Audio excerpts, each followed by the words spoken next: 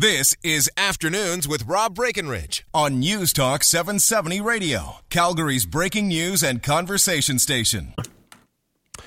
All right, but off the top in this hour, wanted to talk about the idea of bailing out the media, as in government bailing out the media.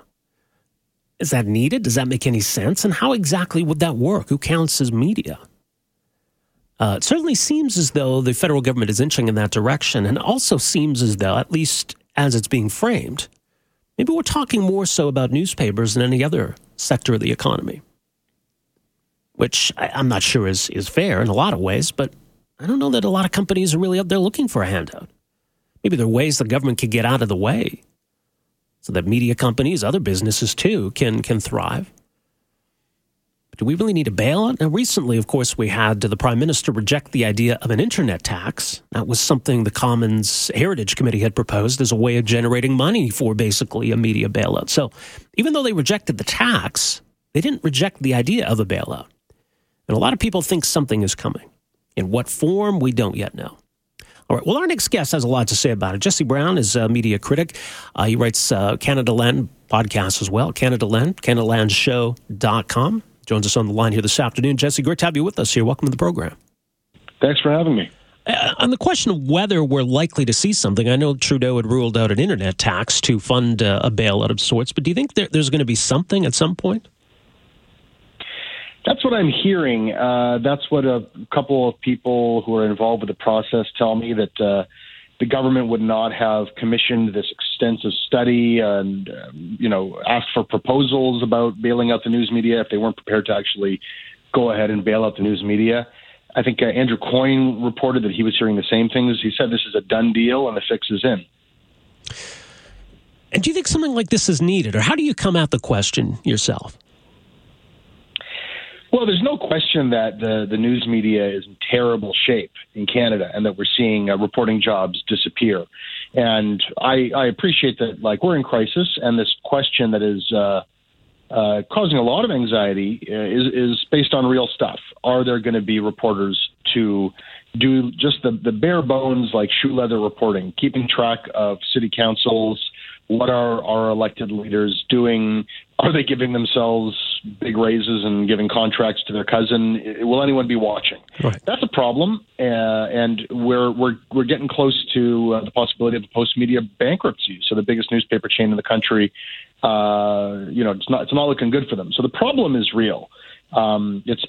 It's the solution that's the problem, or the new problem. Right. It's interesting because it's not as though Canadians aren't consuming news. Canadians consume an overwhelming amount of news, and maybe their habits are changing. So how much of this is a conversation, though, about the changing face of the media and, newspapers in particular?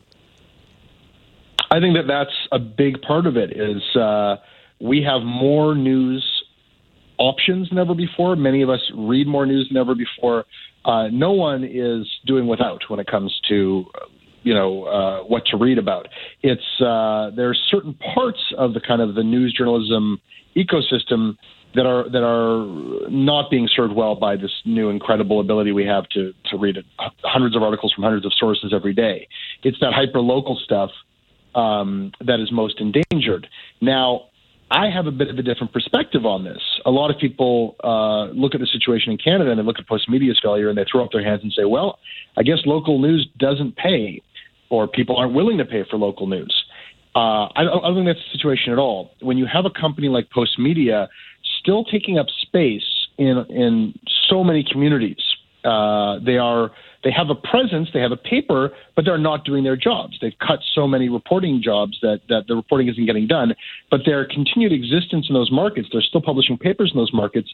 It makes it impossible for entrepreneurs, journalists, maybe laid off Postmedia employees from launching a new thing. And I think that if you approach Canadians who are without local news coverage and say, hey, I'm your friendly neighborhood reporter, how about $5 a month for me to keep an eye on our local legislature?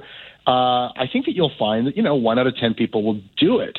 It's only because we have these legacy companies that are being propped up.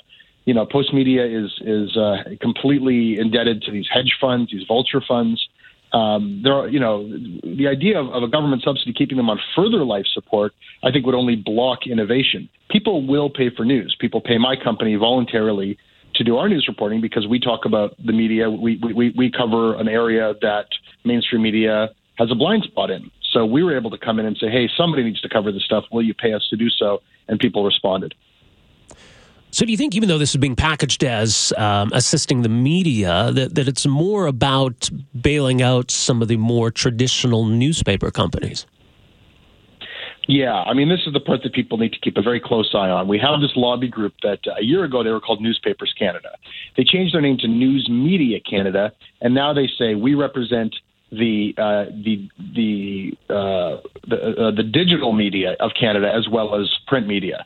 No digital media companies, native digital media companies, and there are dozens of new digital media companies that cover news and do journalism. None of us are in this lobby group. This is a newspaper lobby group that is presenting itself as the voice of digital media in Canada.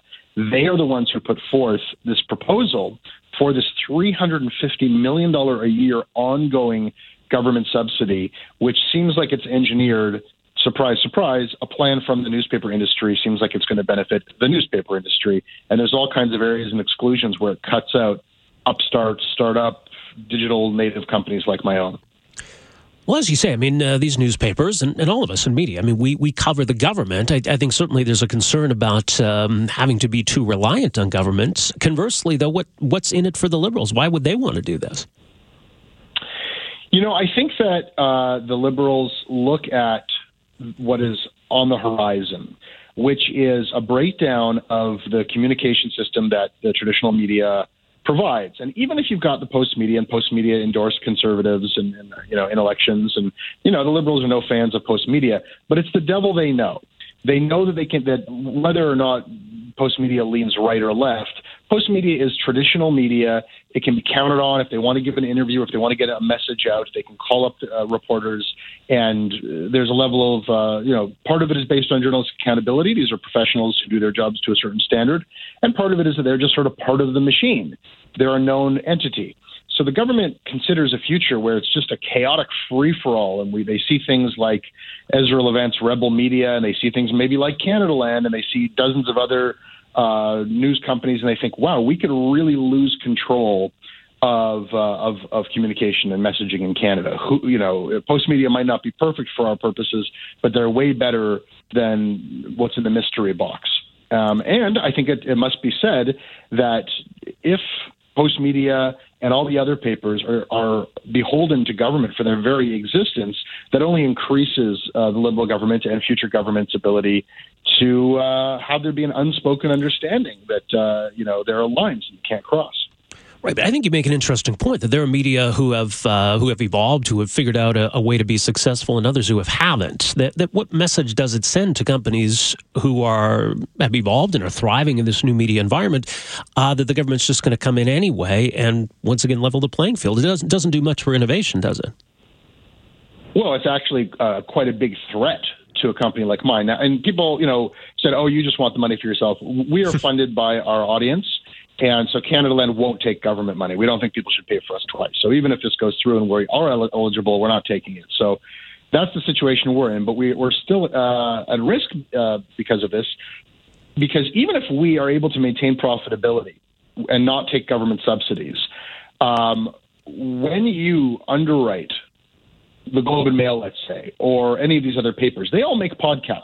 Canadaland is primarily a podcasting company, and the Globe and Mail is making podcasts, and they're trying to sell ads on their podcasts. If they're getting tens or even like $100 million from the government every year, it's a trivial matter for them to undercut us on advertising rates.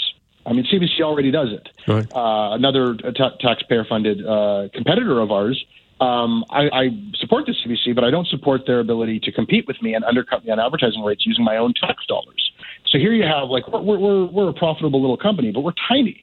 So we're like a tenacious little gnat.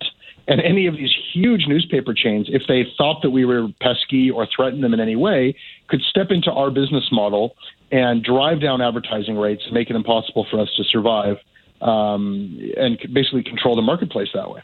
Do you think that the government approach to this, the government response to this, should be hands-off? Say, look, you guys figure it out, and hopefully things work out. Or do you see a different way that either through removing barriers or through regulation, even protectionist regulation, that there's a different way of trying to help the media if the government's determined to do that? Absolutely. There's some low-hanging fruit. I mean, first, they could get out of the way even more. Right now in Canada, one way that journalism is taking place in the States that can't happen here in Canada is through charities and nonprofits. That's one viable model. There's a bunch of cool examples like ProPublica in the States. In Canada, there are weird tax laws that prevent a charitable organization from engaging in journalism. And so we haven't seen that sector thrive. We also, I think, another suggestion that's been put out there is, since we already have government-supported news through the CBC, why don't we focus our efforts there and reimagine and revisit CBC's mandate? Get them out of the sitcom business, the reality TV business, put them in the news business first and foremost, especially regional, local news. And then, and here's the great part that could actually help stimulate a journalism industry in Canada, if the CBC's content, if they were not allowed to sell advertising against their digital content, and they were required to make their journalism available for others to build on and reuse under an open license, so that a company that wanted to do further reporting or do opinion stuff based on CBC stuff, basically it was a public news for people to use, not to deprive them of credit or to skew what they're doing, but to take the reporting itself, credit it, and build upon it. That would be huge for new entrepreneurial news efforts in Canada. Yeah. Well, some great ideas. I guess we'll see what happens in the coming weeks here. More at CanadaLandShow.com. Jesse, always love having you. Thanks so much for joining us here. Thanks for your interest. Good talking to you. All right, likewise, there you go. Jesse Brown at CanadaLandShow.com. His thoughts on the idea of a bailout and maybe what the government could be doing instead if it's determined to do something. I like the idea of private foundations being able to sponsor journalism if that's something they want to do. You look at certainly newspapers, what they're going through, right? But that's not the entire media story. It is a tough go. I do wonder, though, if the CBC is undermining private media to some extent, as Jesse Brown laid out. I think that's a valid point, too. But this text from Bob, it says, well, what about the 2,900 people at Sears are going to be losing their jobs in the coming months? Should the government bail them out, too? Right? That's a fair question to ask. It's important, I think, for Canadians to be informed and know what's going on in their cities, their province, their country. It's also important that people be able to buy things, right? I mean, you can make an argument for any of these companies that they provide something of value. I mean, it's kind of funny that no one has called for a bailout of Sears, given what's happened with Bombardier repeatedly, what happened with the auto companies, etc. So it is odd how government likes to pick and choose what companies or what sectors to get involved in. But I think there's a risk, right? Because it does pose a conflict of interest if we're there to hold government to account. And they're giving us money. That's kind of awkward, isn't it?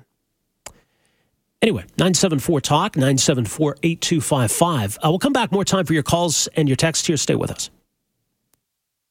Afternoons with Rob Breckenridge, starting at 12:30 on News Talk 770 Calgary.